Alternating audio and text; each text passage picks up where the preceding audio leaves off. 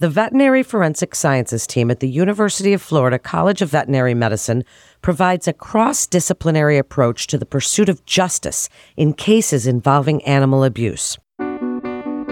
Welcome to UF Vet Med Voice with the University of Florida College of Veterinary Medicine. I'm Melanie Cole, and joining me today is Dr. Adam Stern. He's a professor of forensic pathology in the Department of Comparative Diagnostic and Population Medicine at the University of Florida College of Veterinary Medicine, and he's here to tell us today about animal CSI, advocating for animal welfare through veterinary forensic science. Dr. Stern, thank you so much for joining us today. I'd like you to start by telling us a little bit about yourself and how you got into this very unique field. I'm a board-certified veterinary pathologist, and I am using my specialty to help give a voice to the voiceless. So animals that are victims of animal cruelty. And what I do is essentially the same thing that a medical examiner does for a human victim of a crime or of a natural disease. I am applying the same sort of science to the animal. So I trained as a veterinary pathologist and decided during my training that these animals needed a voice. And so I took it on myself, got a large amount of training so that I can do what needed to be done for them in the legal and criminal justice system. So in the end, I do autopsies of animals, and then I present my findings to the court so that the judge and jury can essentially do their job, making a decision on guilt or innocence of a person who may have been charged with a crime. What great work you're doing, Dr. Stern. Not many people might have the stomach to do what you do, but it's such important work, and pursuing justice for victims of animal abuse through veterinary forensic science. It's like CSI, as I said in my intro. Can you tell us how animal cruelty is also linked to many forms of interpersonal violence, including child abuse, elder abuse, and domestic violence? We're putting this together here. So animal abuse 30 years ago was sort of looked at in a silo by itself. And so was elder abuse, child abuse, and spousal abuse or domestic violence. So they were all separate. And then over the years, we started to realize through different scientific studies that there was relationships between all of these types of interpersonal violence. And so now we actually look at them together and we call it the link. It's that association between all of these different types of interpersonal violence and animal abuse.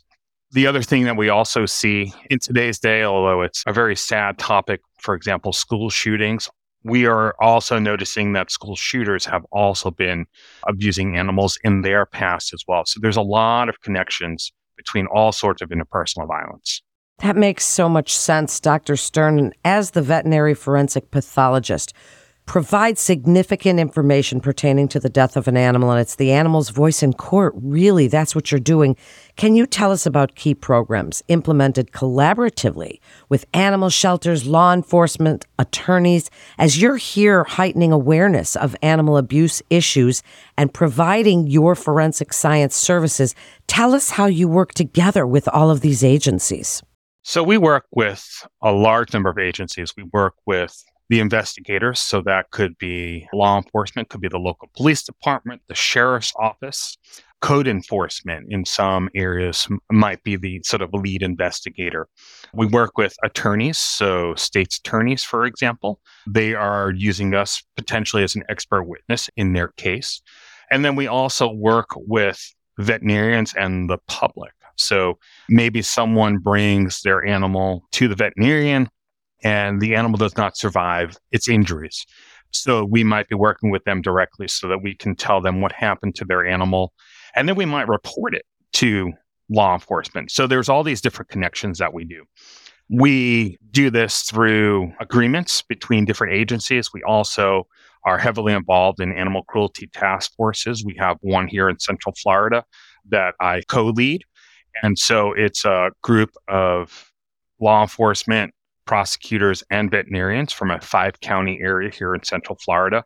And we meet on a regular basis to discuss cases, to provide education to other task force members so that they can go out and actually improve the cases that they're already doing so well, but giving them new tools and new tactics that they can use to enhance their cases.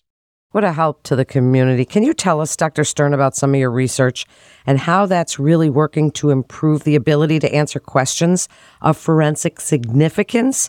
Tell us about any research that you're doing that you'd like other providers to know about. Sure. So a lot of the research that we do really is sort of placing an emphasis on identifying and documenting cases of animal cruelty better. So, for example, when we have cases of starvation where someone potentially is not feeding an animal the appropriate amount of food or even feeding them at all, we are doing some studies on bone marrow so that we can further characterize the starvation. So in an animal, let's say a dog or a horse, the last place of fat that an animal uses up when they are in that starved condition is going to be their bone marrow. And so we are trying to explore new ways to better document this. That would be available to more facilities rather than just one or two specialized facilities. So we're doing some work there. We're also doing work with some toxicology, because forensic toxicology is definitely a component of the work that we do with animal cruelty, because some of these animals are being poisoned.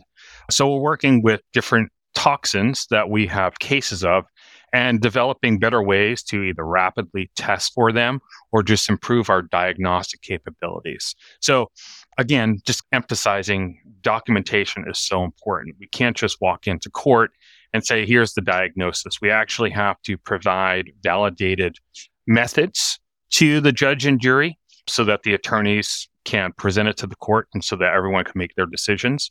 But we can't just say it's a poison, because that's not helpful for anybody. We need to be able to diagnose it and document it really well. So that's some of the stuff that we're doing on the research side. What an inspiration you are, Dr. Stern. You're out there doing such hard work.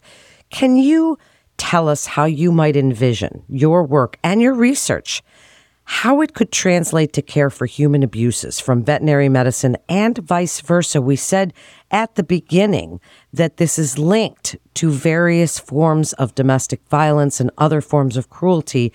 Can you tell us how you might think that this could cross over and that this type of forensic pathology and science could help really around the globe?